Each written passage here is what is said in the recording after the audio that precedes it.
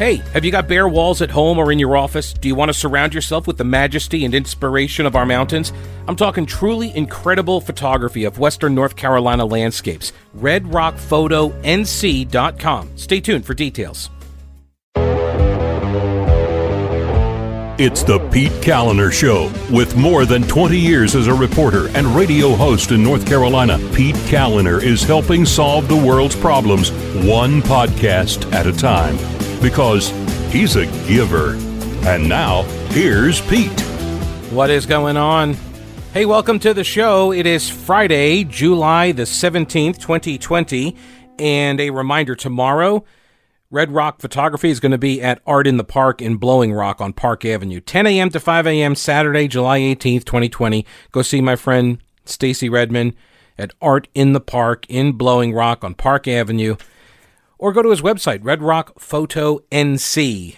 Want to thank the patrons of the program, folks like, for example, Julie and Joseph and JK and Jim and Matthew and Shelley and Greg and David, Catherine, Matthew, James, Paul. I appreciate all of the support. I couldn't do the show without you.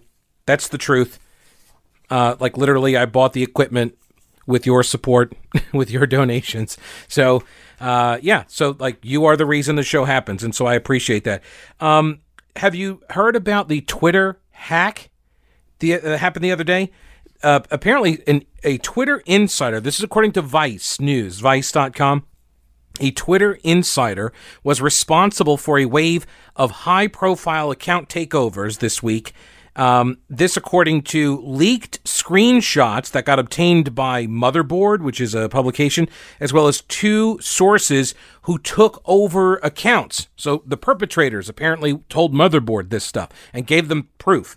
On Wednesday, a spike of high-profile accounts, including those of Joe Biden, Elon Musk, Bill Gates, Barack Obama, Uber, Apple, and me. No, I'm kidding, but they tweeted cryptocurrency scams in an apparent attack. The accounts were taken over using an internal tool at Twitter. Wasn't that comforting? So there's a tool at Twitter that, no, I'm not talking about Jack Dorsey. I mean, I'm just kidding.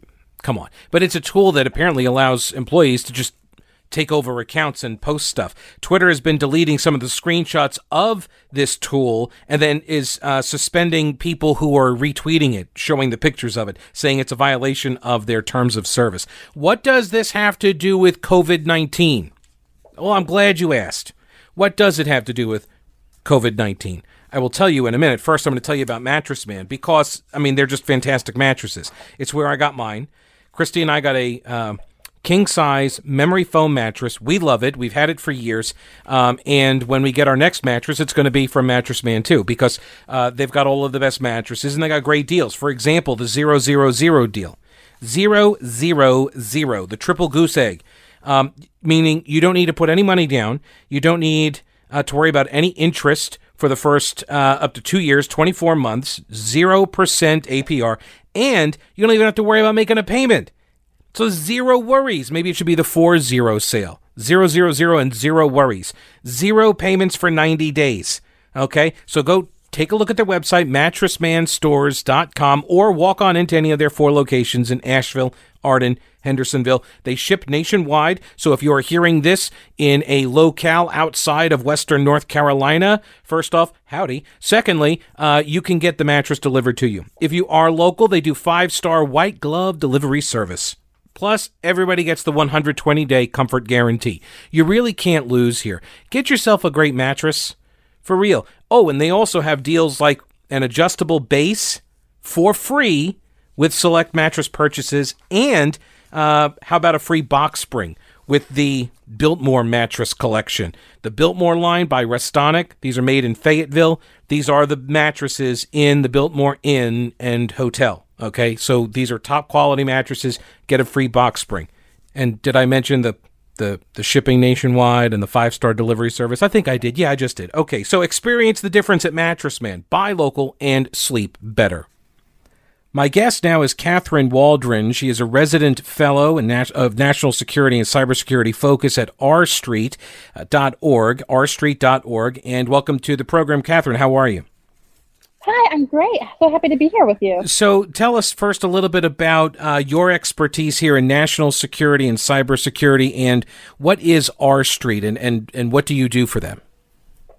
So the R Street Institute, we're a nonprofit, nonpartisan, we're a public research organization, a think tank. We're located here in Washington, D.C., and our goal is to look essentially at policy research and promote free market and limited effective government. And my team particularly, we focus on national security and cybersecurity. So that's a pretty limited field, I guess, in today's day and age. Right, limited. Yeah. So you have a piece at rstreet.org titled "The Care That States Need to Take with Contact Tracing Apps." So first, I guess a lot of people started asking me about this. I started getting questions about this from family members who were like, hey, I just looked at my phone and there's some sort of a contact tracing app on my phone. And then, of course, it was a family group, text message. And so then everybody's checking their phones and, oh my gosh, they're tracking us and all this. And I had to say, I don't think they're turned on. I think you have to turn them on first for that to work. So explain how this all kind of started, because as I understood, there was an update that went out and these things started getting put into people's phones, right? Okay. So, yeah, you're right that there's been a big panic about, are your phones automatically downloading contact tracing apps? And the answer is no. So what happened is back at the beginning of coronavirus, a lot of different countries and states around the world were looking for new ways to conduct contact tracing, through apps, because it's difficult to employ enough people in the middle of a pandemic. And so people were turning to technology and hoping that that would be a way to essentially digitalize contact tracing. And as interest in this grew, Apple and Google announced that they were going to collaborate together to essentially build the API, which is the software interface needed to build a certain type of contact tracing app for your phone. And so what happened is when the latest round of updates essentially went live, is that software was then built into your phone so that contact tracing apps that were rolled out would have the capacity to then interface with that. However, that's not the same as having an actual contact tracing app on your phone. And you're absolutely right that you have to be able to turn this on either through an app. And so just because the software is on your phone, it doesn't mean that your data is actually being collected. And so what is the purpose of having these apps on people's phones? How do they work? Mm-hmm.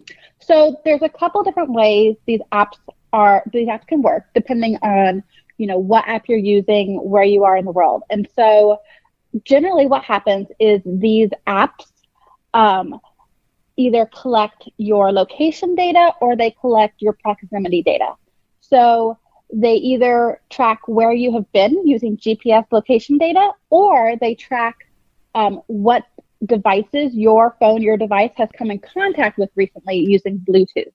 Most of the contact tracing apps out there use the Bluetooth method because in general, the proximity data is considered much less invasive when it comes to privacy as opposed to GPS location data.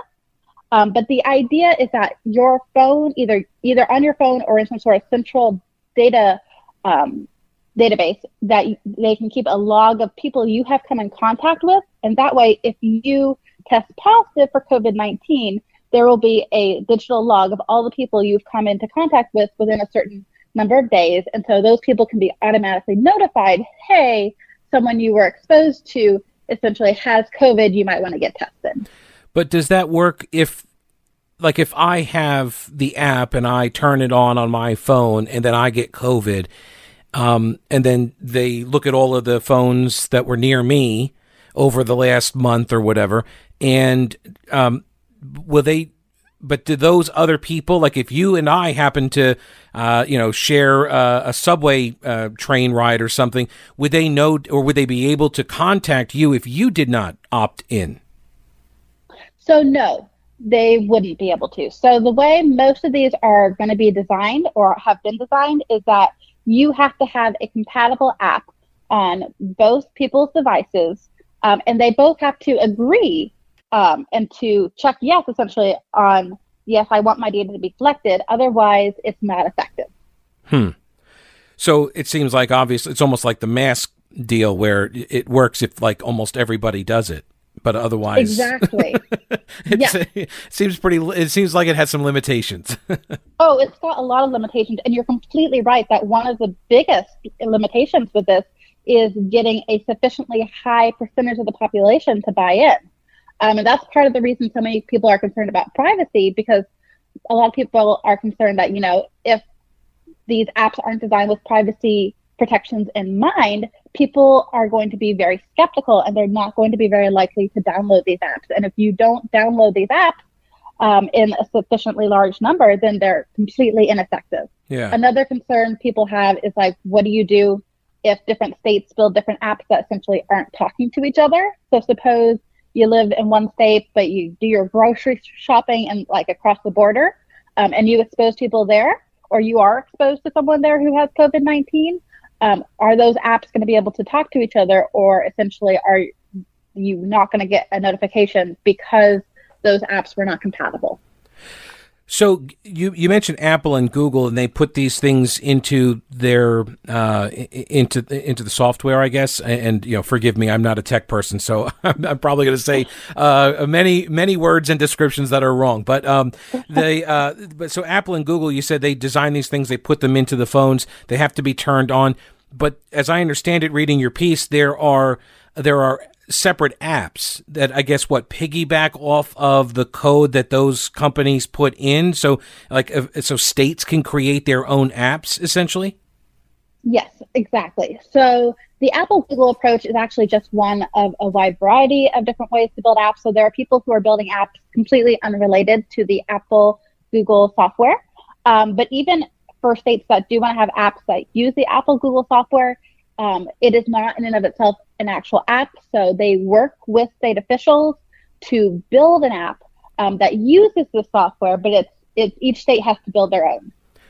So, and therein lies some of the, I guess I should say another layer of privacy concerns, because you've got these states that are going to be in development of apps. And as far as I know, states don't do a lot of app development. I mean, maybe I'm wrong on that, but when I think of apps, I don't think of state government. But so in your piece, you talk about the Dakotas. Tell folks what happened in the Dakotas. So, yeah, the Dakotas are, I think, a really good example of an app that was rolled out probably a little too quickly. And so what happened was North Dakota was one of the first states to roll out a contact tracing app. It actually wasn't built with the Google Apple software. It was because it was built and rolled out beforehand. And what happened is they built an app, they rolled it out, and they actually had a pretty good privacy policy in place. But the way the app was built, users' location data was accidentally shared with an outside company known as Foursquare. And so they're a marketing company. And so what happened is all of this over 200 people's personal information was accidentally shared with this marketer. And they say they've discarded the data. It's not quite the same as, had it been breached by some sort of hacker or malicious actor. But nonetheless, the sloppiness with which it was rolled out, this should have been reviewed by state officials much more rigorously. It actually should have been reviewed by Apple since it's in their store. Really, I think just raises alarm bells for state officials who are considering, rolling out their own apps, which is if you roll it out too quickly, if you don't put the appropriate privacy controls in place, both in terms of policy, but also what actually happens, it can really backfire. And that can really erode trust when it comes to government officials. Right. And it's already a product that inherently is going to raise suspicions among civil libertarians. I mean, I have not turned it on. I haven't downloaded an app precisely for these reasons, because I remember this was now 20 years ago down in South Carolina when they sold all of our driver's license photos. The state sold our photos for a penny a piece. And I wasn't really a big fan of that. So I'm very concerned about this kind of, about these kinds of apps that are going to be collecting all of this location data well, I guess I can ask you this. Is that even all that they collect? Is there more data that they're collecting than simply just, oh, this person was at this location at this time? So it depends on the app in question. So different apps use different types of data. So if you are creating an app based off of the Google Apple software, then actually you cannot collect location data. That was one of the rules that Apple and Google decided, is that they weren't going to use GPS location data, which is much more sensitive. They were only going to use Bluetooth proximity data, in which case your phone just registers what other devices it was essentially near within like a certain amount of time and a certain proximity. And so that is generally considered to be a little less sensitive. However, depending on what app you're using, if they're not basing it off the Google Apple software, then it may be collecting more data. A lot of state officials find that appealing because then they like the idea of using location data to track maybe where outbreaks are. Yeah. And so it's trying to figure out what is the appropriate balance between, wanting officials to have the data that will help them when it comes to COVID-19, but also understanding that, people's privacy, it really is at stake here, and also like what sort of precedent could this, set forth, like the scenario you just explained in regards to like selling driver's license photos. Like what sort of precedent could using these surveillance apps use for like future scenarios? Yeah, because one of the lines I heard in the rise of the tech industry and in this tech age was, if you don't know what the product is, you're the product. And right, and so like I'm looking at this stuff and I'm thinking, okay, they're collecting data, and I understand there's a great value to it. Like I think everybody would agree that if you're trying to trace back a pandemic, an outbreak of some kind, and say, okay, well, who was patient zero, who brought it, who did they come in contact with, so you're then able to warn other people and try to contain that kind of an outbreak. I think there is value to that, but what's the cost, right? Like what's the trade-off to get there, and then what happens to the data at some point down the road? And I don't know. I mean, it does make me feel a little bit better about the Bluetooth stuff, because it seems pretty limited what somebody could actually do with that. But again, I have no idea what I'm talking about. So maybe somebody could take that data and, I don't know, mine it for all sorts of stuff that I wouldn't want them to. And these are just the concerns so far that we've covered. These are just concerns with legitimate operators, right? Like these are like government and third party, like Foursquare. They're a pretty big name. I've heard of them.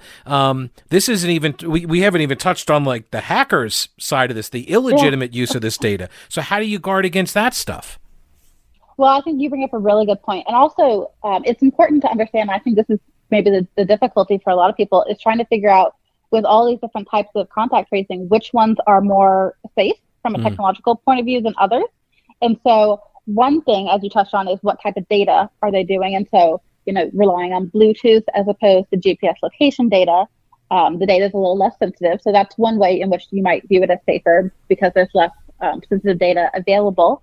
But I think another major component is, where is this data being stored and how is it being stored? So one aspect of the Apple Google software is that the data is stored on your phone instead of in a centralized database. And so this was actually one of the sort of major debates that was arising in the policy arena about contact tracing apps globally, which is it better to have all your data stored in some sort of centralized government database, or is it better to have a decentralized approach that keeps the data on your phone? And so Apple and Google have taken the stance that they think it's better from a privacy point of view to keep it on your phone, because it certainly it would be a lot harder for hackers to put that data together if they have to, hack individual phones as opposed to just a centralized database. And then another important thing is to consider is that data being encrypted? Is it like easily accessible, or is this being encrypted in some way? How long is the data being stored? Is it being deleted? I think in the Google Apple software, the idea is that your data will be deleted after 14 days. So every 14 days, the data will be deleted. It's not connected to your name. You'll have an encrypted, unique sort of digital identifier that will actually change on a regular basis. And so having security controls in place like that will make it much, much harder for hackers and other criminals and bad actors to get into your phone. But we've certainly seen all sorts of cyber criminals trying to utilize coronavirus for their own gain. We've seen people, I think it was in the UK, cyber criminals sent out notifications to people in conjunction with that they were masquerading as UK health officials, trying to say, hey, you were identified as being notified for being exposed to coronavirus, and then trying to send them to a fake website where they would have to enter in additional personal information. And so things like that are really, really dangerous to people who might accidentally give away personal information that could lead hackers to access, banking information or other highly sensitive information.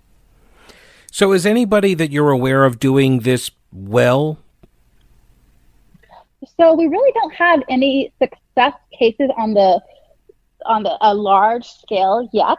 Now, to be fair, a lot of things are early. And I also think a lot of states who were initially very, very excited about contact tracing have kind of shied away because there's been a lot of concerns about privacy. There's also been a lot of concerns about how effective it will be. So as we mentioned earlier, you need a large percentage of your population to adopt apps in order to make it really, really effective. And so we have yet to, I think, really see a wide-scale adoption of contact tracing apps really anywhere. But then you also have to ask, are the people who are using the app the people who are maybe most at risk? Yeah. So people who are at risk, maybe they're populations that are older or populations that are more economically disadvantaged. They might be less likely to have a smartphone. And so the people who are downloading the apps may not actually be the people who are most at risk of coronavirus. I also suspect that as the community spread and the numbers were sort of stable for the last few months, that people didn't really see the need.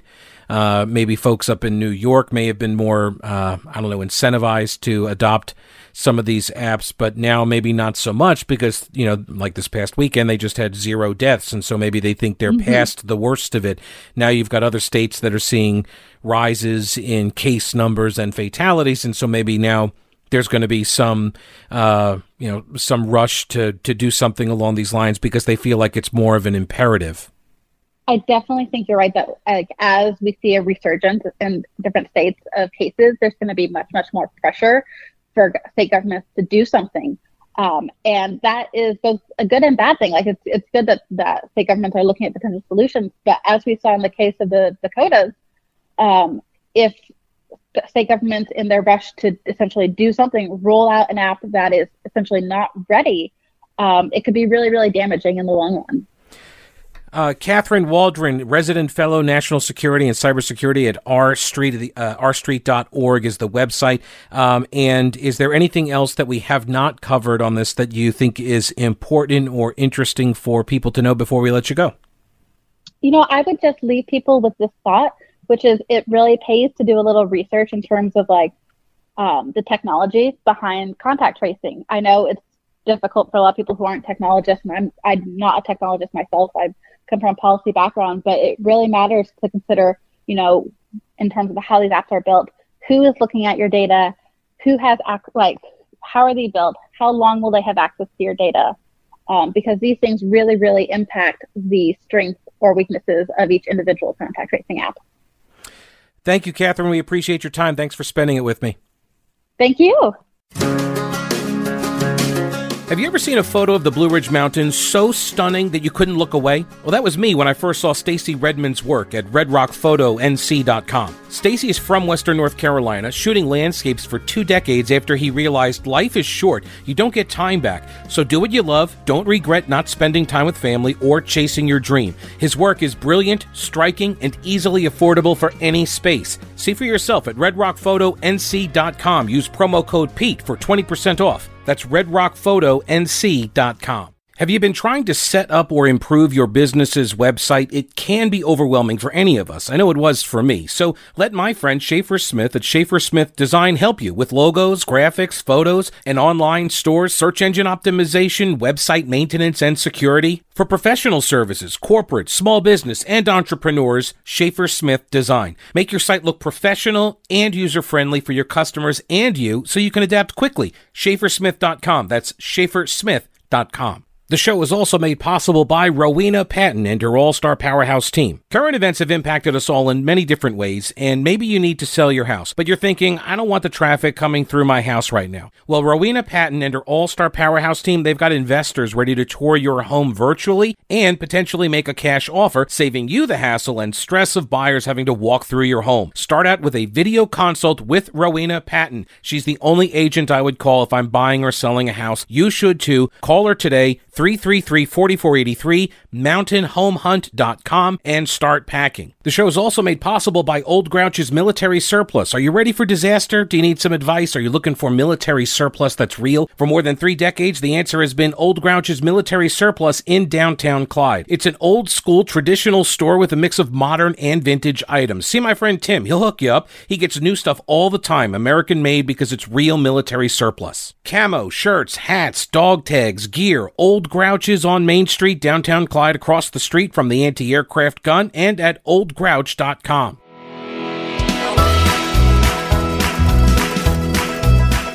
Joining me now is Brian Jodis. He is the Executive Vice President at Parents for Educational Freedom NC. That website is pefnc.org. And welcome, Brian. How are you?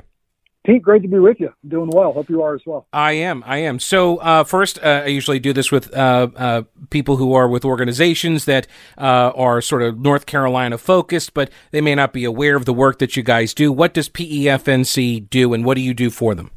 Yeah, that's great. So Parents for Educational Freedom in North Carolina, we really try to think of ourselves as the source for school choice in our state. We've been around since 2005, and in that time, we've just served as an advocate for families. We served as a voice for families, and we served to help empower families with educational options. We really exist to engage at the grassroots level, to educate North Carolinians about their educational options, and then to empower them with some choice in education. And so we're a school choice organization. We believe that families across our state should have access to the school that is the best fit for their child, regardless of their zip code, regardless of their income. And so we work real hard every day to lift up families and empower them with some choice in education. I've had the privilege of being with the organization since 2016. Came on as our vice president of communications and outreach, and then have shifted into the role of executive vice president. And so I'm really tasked with ensuring, the bulk of what we do externally facing, right? From a communication standpoint, from work that we do at the legislature, and then, work that we do to really lift up family stories and voices and share it. One of the best things I get to do is travel our state. Obviously that's been a bit limited here over the last few months, but travel our state and share family stories about how school choice and educational options have really lifted up their children and their families. And so it's been a great privilege for me to do that. And I got to believe that this is a unique opportunity for organizations such as yourself and school choice advocates. If people want to see sort of a really clear distinction between people who are, anti-choice and those who are pro-choice, like this, it seems like the current environment with COVID-19, it seems like this is a really clarifying moment for you guys to make your case. I think that's a great point. I think this pandemic has shed light on some inadequacies really across spectrums. But one thing it showed was that, there are some gaps in education. And, one thing that we've always believed is that parents and families know their children best. They are best suited to make major education decisions for their children. They're best suited to know what environment is the best fit for their children. Again, that's what we've always believed. And I believe that as well. So, parents, families are in the best position to really know what their children need to thrive and what kind of environment is the right fit for them. And then, the world got tossed on its head back in March, and, we left schools across our state and nobody's returned yet. And families were thrust into distance learning, and some, quite frankly, waited weeks to find out what they were going to be able to do. They kind of waited for these systems to get things going. Some only had to wait a few days. So families that were homeschooling said, hey, we got this. Mm-hmm. We've been doing this for years. But I think you're right. I think it has shed more of a light on the fact that, we've got to have additional options available for families. I think if you look at what happened on July 1st, so in our state, in North Carolina, if you're going to homeschool your students for the coming year and you haven't registered as a homeschool, on July 1st, you have to register for that intent to homeschool. This year, the website that handles those requests crashed for like 5 days because by the thousands, families must have been going there. And we've seen an incredible homeschool surge across North Carolina over the last 4 or 5 years. But I think this has, I think it's woken some people up. I think it's shed some light on some things. And I think it's given people a real opportunity to sit back and say, hey, let's really kind of fully explore, what environment is the best fit for our child. And what we say is, we ought not stand in the way of that, and we shouldn't have someone's zip code dictate, what they get access to. And we definitely shouldn't have their income dictate what they get access to. If the school that is the best fit for them is outside of something they can afford. We've done great things in North Carolina to help families, special needs families, low income families, find access to those schools. And that's something I'm pretty proud of that we've done here. It's one of the aspects of K-12 government education systems, this industry, that I think is really underappreciated. When you sit back and examine all of the different aspects of our lives that are controlled and dictated basically by a school building, right? Where that building is then determines where do you buy your house, how long your commute is, do you even take the job because of the commute, right? All of these factors, and then you're scheduling for vacations, you're scheduled for free time in the evenings, and what time is dinner, and everything gets focused around the K-12 school, whatever school your kids are going to at that time, and then to see it shut down. And everybody who is dependent, I mean, heck, you got a lot of kids that were dependent on schools for food, for meals in their nutritional day. services. Yeah, yeah. Special needs children who get critical support at those schools. I think you're exactly right. I refer to it as the libertarian prophecy because, like, the libertarians keep saying, like, do not rely on government to fulfill all of these promises because the day's going to come when they can't. Right. And it's like, and here it is. And they're just like, we're closing everything down. And what's been interesting to see also is that people who generally have kind of taken a dim view, let's say, on homeschoolers, that now all of a sudden they're all on board. Yes. It's been again, I mean, the fact that, the state website that takes in those inbound requests to homeschool their children, and I don't have the date on it because it's not publicly available, but gosh, man, I got to think it's been by the thousands. People have been going to that to fill out their intent to homeschool their children because they're just not comfortable in the current climate to send them back. We recently just released a survey that we did of over 800 parents across our state. It's at pefnc.org/distance learning. And 60% of the people that we surveyed said they want to have some sort of continued distance learning plan. Now, some people are very eager to get their children back into school. And I think there are wonderful social benefits to that and educational benefits to having children in their schools. Again, in the school of their parents' choice would be the ideal thing. But, it's been a very challenging time. I mean, look, we've got 1.4, almost 1.5 million students in our state who are educated in traditional public schools. That's a very good fit for many of those students. What I'm saying, though, is that it just shouldn't be the only fit. And I think there is a real problem, Pete. Like, there is an ideological divide in our state and across our country. And there is this education elite decision-making class who, trust me when I tell you, they do believe they are the only ones suited to educate children. And while they should be a strong option, right, we should do everything we can to ensure our public schools have the resources they need. Teachers are paid what they deserve to be paid, but it doesn't mean it's the only option, right? What it means is that we got to find ways to help families navigate this system because, man, it can be cumbersome. I mean, we're seeing it right now as these plans are being released. Families have a lot of questions. What does Plan B look like? Are we doing Plan C here? What's this virtual academy thing that we're hearing about? So families have a lot of questions. We need to help them navigate those options and ultimately find ways to put their child in the environment that's the best fit for them. And if they're saying, hey, you know what, I'd really like my student to be in a smaller class size or in a values or even a religious-based institution. Let's find some ways to help them do that. If they look for a charter, or like you said on the homeschool front, I think there's a lot of people turning their heads being like, well, you know what, we had our youngsters home for a couple months. We really feel like we can handle this. Yeah. Let's do it. Or if they're really just not, if they're just not comfortable because of where we're at in the cycle of COVID-19 right now, I can understand that as Right. well. And they want to keep their kids home at least for a year, right? And see how it works for them. Right.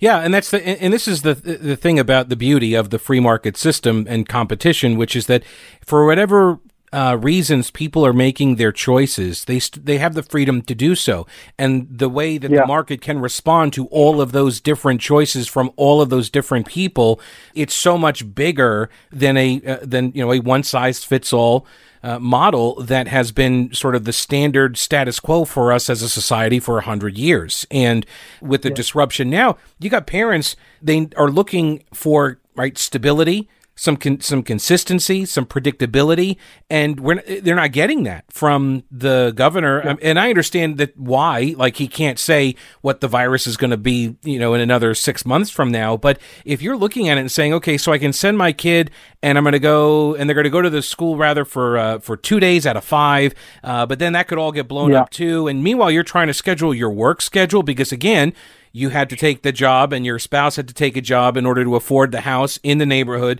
near the school that you wanted to get them to. So all of these decisions, it shatters this illusion, I think. That's why I think there's a great clarifying moment right now, and that people are saying, you know what, I'm going to go ahead and homeschool my kid, or I wish my preference would have been that we had more vouchers or scholarships, more freedom to choose decades ago, because you would have had schools that are way further along in their development now, and you would have had way more options, I think, for students and parents to choose from. You bring up a great point. And let me ask you this, like when you hear about one versus the other, what side is it always coming from? Like when there's sort of attacks on school choice or, these voucher programs, these unaccountable voucher programs, I hear Governor Roy Cooper talking about, these unaccountable private school choice scholarships, and we have no way of knowing if these students are getting the education they deserve. And then when we talk to families about it, they're like, well, hold on a minute. No way of knowing. Unaccountable. Like, my school's accountable to me. Right. I get my sons and daughters test grades all the time. I can walk into that school anytime and ask for these things. If anything, maybe there's more accountability there. So I get baffled on that. And then the one size versus other, it constantly feels like, these options that we're fighting so hard for, because we hear from the parents who benefit from it. This mom, I sat down with a mom a couple months ago, and she said her son, quote, was suffocating in the system he was in, and nobody would listen. Man, that's really powerful, right? And then she hears the governor say unaccountable private school program that she's a part of, and she's like, what are you talking about? Come talk to me. Right, so you're right. That one size fits all thing doesn't really work. The status quo thing doesn't work. And then I think people do get very frustrated. I'll give you an example. Right, so I'm in Wake County. You watched the Wake County Public Schools Twitter account yesterday, and we're right on the I don't want to date us, but we're right on the end of finding out what these plans are going to look like for going back to school. Right. And a student asks, hey, I think it was asking were some AP courses going to be available. And they reply with a very snarky, yes, yes, yes, yes, Garfield falling into his, his bed, because they're just so exhausted, I guess, from having to answer these kind of questions. You think that's helping at all? Do you think that's helping in any of this?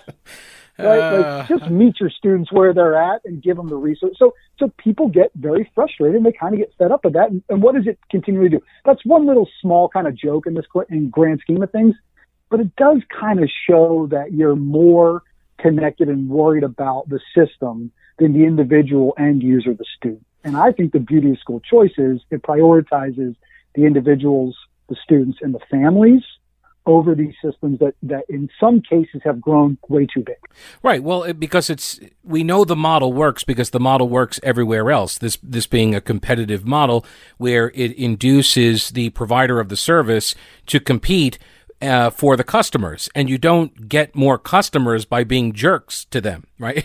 It's just, generally speaking, I don't know what the business model might be. It's funny when Wendy's trolls McDonald's because they're going against each other. Right. Like, okay, I'll give you that, but not in this situation. It doesn't work. And you're right. Like, could you imagine if I'll compare it. Like if a private school reacted that way, a parent could yank their kid out in a hot second, right? That's the beauty of the way that works. If they're unsatisfied with what they're getting, and if they've got options, their feet will do the talking. Right. The freedom to fail is vital, and public schools don't have that. If a failing school is deemed to be failing, they get more money, usually, they'll get some commissions and some, task forces and such, but, the school doesn't get closed down, right? The school continues to operate. There's never any ramifications. And you're seeing, look, we are having real conversations across our country right now that we should be about much needed reform. Mm-hmm.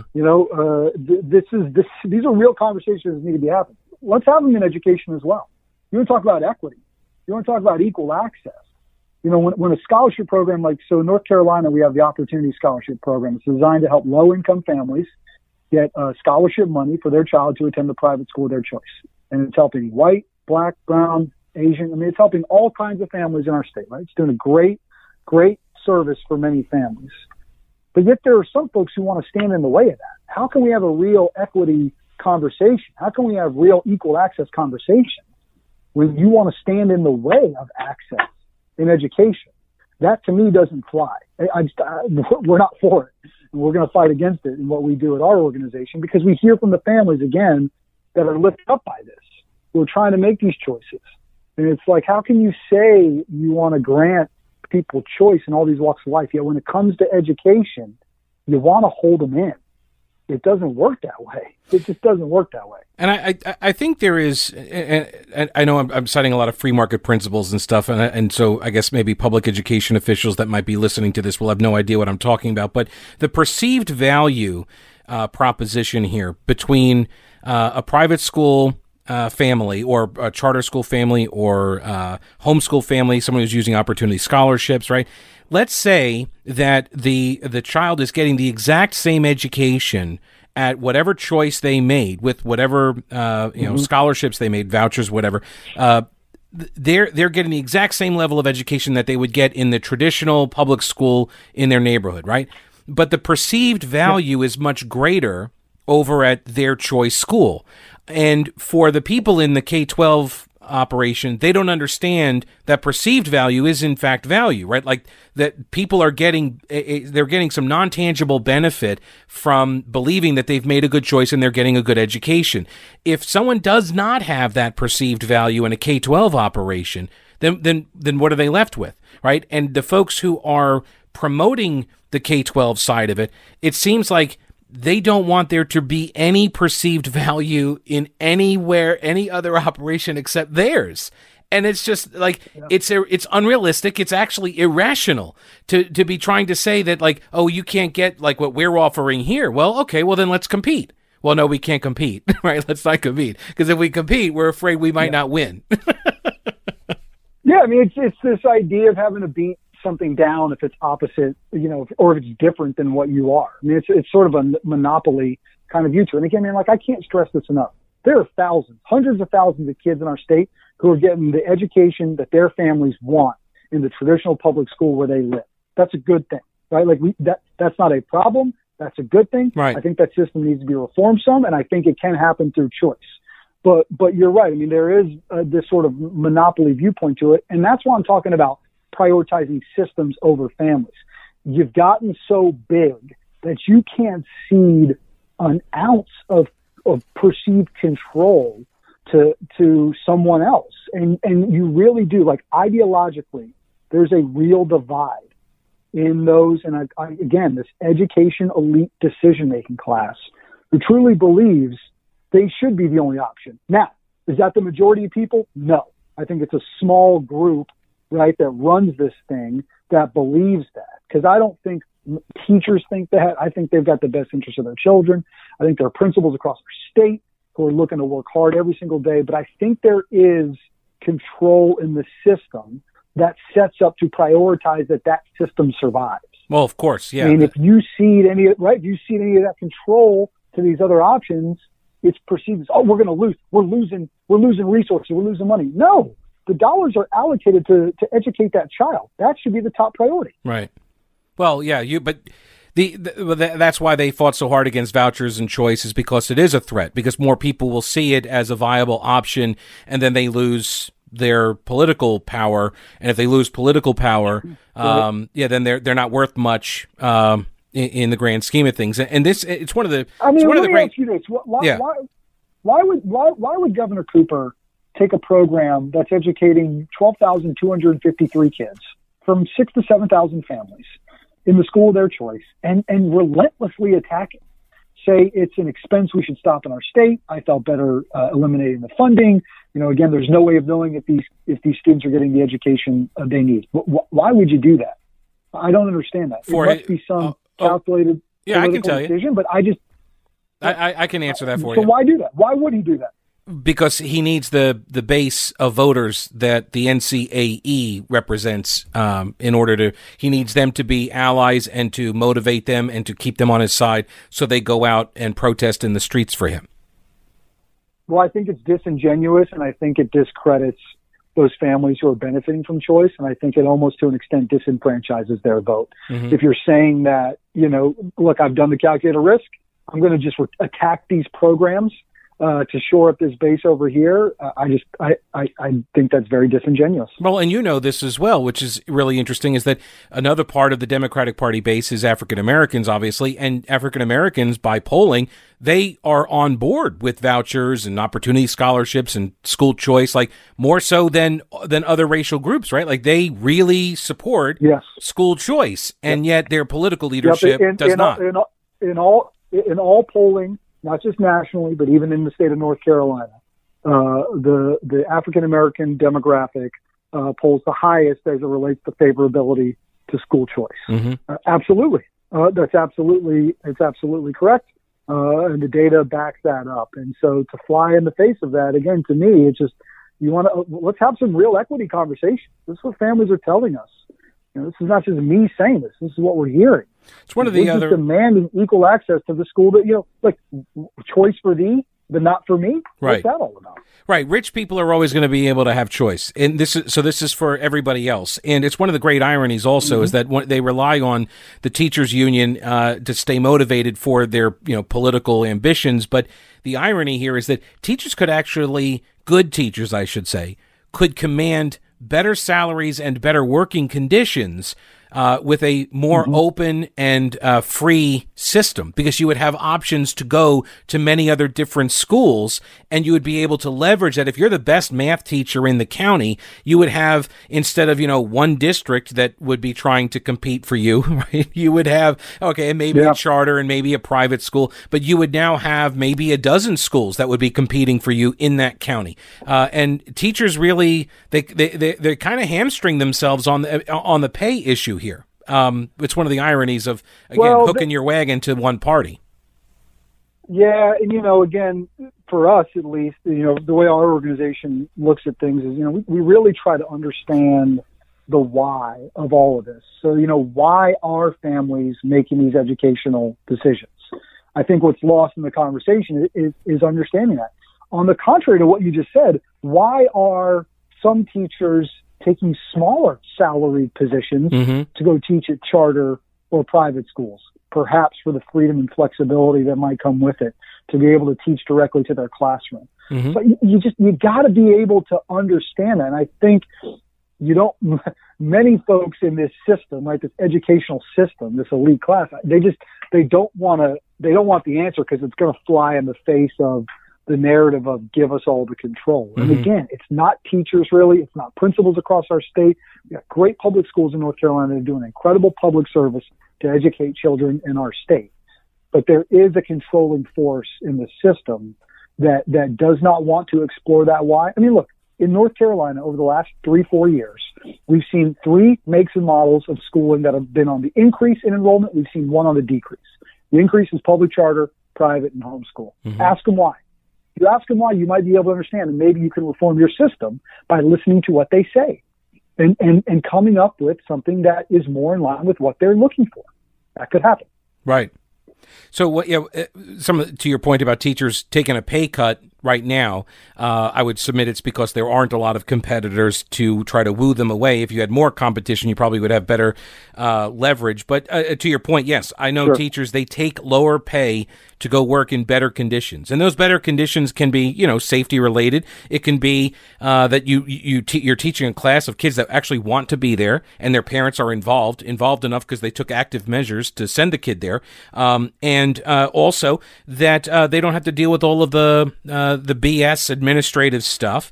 And I've always viewed teaching as more art than science, right? Like it is a skill, it is an art form, and good teachers are worth, 6 figures. But I've always said I don't want to pay the bad ones. Yeah, I don't want to pay the bad ones the same amount. And this is one of the beauties of a free system, was that you would have if you've got a bad policy, let's do bad policy. That policy now affects an entire school district, and it's going to impact thousands of kids, maybe hundreds of thousands over the years. If you have one school with a bad policy, it only affects the kids going through that one school. There's a diffusion that occurs when you have more freedom of choice in education that helps act as a sort of governor on bad policies, bad teachers, and bad operations. I agree with that. And I think, when you have these accountability conversations, I think a lot of times it comes down to, that school level accountability. What one positive, there's a bunch of positives, but one of the positives we're seeing right now as it relates to reopening schools or even finding out what's the best way to educate children during this pandemic as we're still going through this thing, is one thing we are seeing at least is some level of additional control given to these county systems, right? So you can do these 2 plans. Right. I preferably would have liked to see them be able to pick between all 3 if a school system thought that would be the best fit for them. Mm-hmm. But at least they're giving them some level of school autonomy. And that's what we've been saying from the beginning. It's a major reason why people love charter schools, right? Because decisions are being made at the school level. They still get public school feel, resources, but decisions being made at the school level. Mm-hmm. That gives you the chance to really kind of hone in and mold that school, in and around those students. And you're creating the environment that's the right fit for them there versus, look, things are different. Wake County, where I'm at, is a huge county. Sometimes on a bad weather day, northern Wake County is totally different than southern Wake County. Mm-hmm. So you've got to be able to take those adjustments into place and look for opportunities, I think, to give, like to your point, more local level control, school level control, some autonomy, classroom level control for a teacher. I think those are keys to some success here. Brian Jodis is the Executive Vice President at Parents for Educational Freedom North Carolina, PEFNC.org. Is there anything else that you'd like to add that you think is important or interesting to note that we haven't already covered?